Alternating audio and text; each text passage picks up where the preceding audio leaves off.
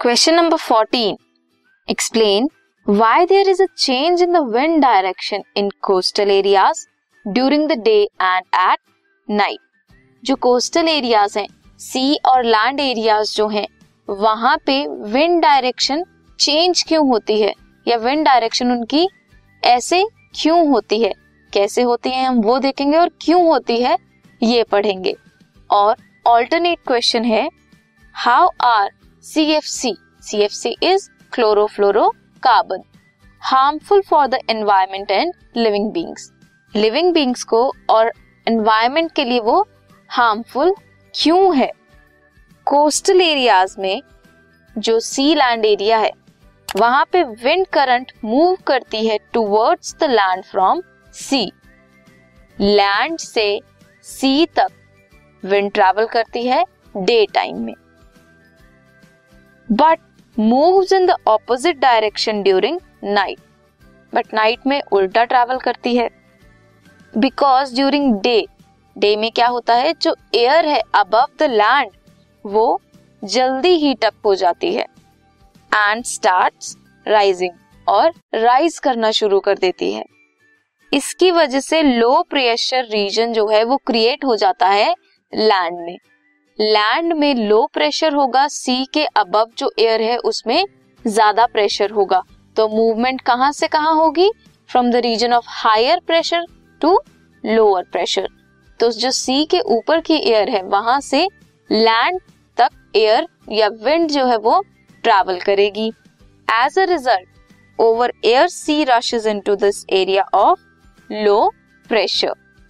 इस movement of air from sea to land, higher pressure to lower pressure region, इसे बोलेंगे सी breeze create करेगी, क्योंकि सी से लैंड की तरफ आ रही है. वेयर एज ड्यूरिंग नाइट क्या होता है, जैसे ही वाटर कूल डाउन करता है, the air above the water is warmer. Water तो है वो तो कूल डाउन कर गया, बट जो एयर है उसके ऊपर वो वार्म हो जाती है then the air on land. किसके कंपैरिजन में, जो लैंड एयर है उसके कंपैरिजन में, जिसकी वजह से लैंड ब्रीज क्रिएट होती है. That is wind travel from land to the sea. Land से सी तक ट्रेवल करती है. You can see day time में क्या होगा, वार्म एयर है लैंड की एंड कूल है सी के अबव जो एयर है, तो सी ब्रीज क्रिएट होगी from sea to land.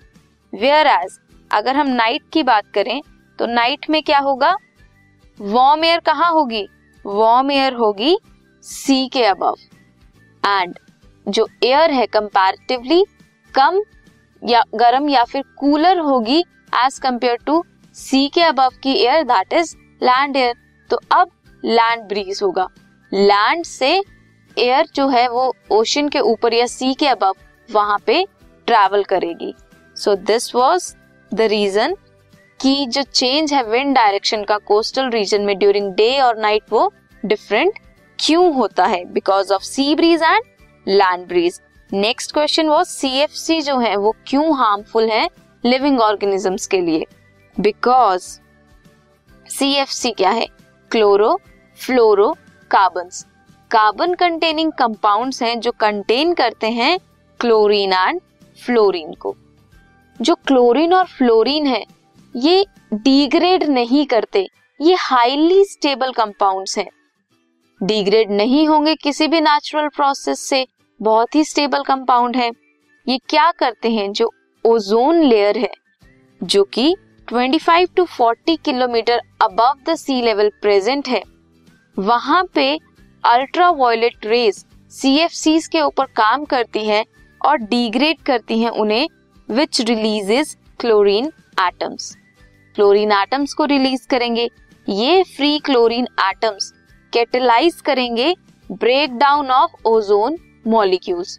Ozone molecules जिसकी वजह से ओजोन लेयर बनी है वो ब्रेक डाउन कर जाएंगे इनटू ऑक्सीजन, जिसकी वजह से जो यूवी रेज हैं, अल्ट्रा वायलेट रेडिएशंस हैं, वो क्या करेंगी, थिनिंग कर देंगी ओजोन लेयर की.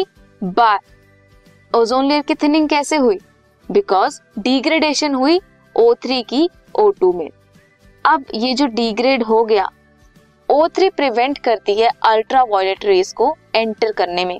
अब O3 डिग्रेड हो रहा है, this means ultra violet rays जो है वो इजिली पास कर जाएंगी एंड अर्थ एटमॉस्फेयर में एंटर कर जाएंगी। Ultra violet rays are very harmful, they may cause blindness, skin cancer and mutations, जो कि बहुत ही हार्मफुल हो सकती हैं हमारी बॉडी के लिए या किसी भी लिविंग ऑर्गेनिज्म के लिए। So that's why CFCs are harmful for the environment and living organisms. This podcast is brought to you by Hubhopper and Shiksha Abhiyan. अगर आपको ये पॉडकास्ट पसंद आया तो प्लीज़ लाइक, शेयर और सब्सक्राइब करें और वीडियो क्लासेस के लिए शिक्षा अभियान के YouTube चैनल पर जाएं।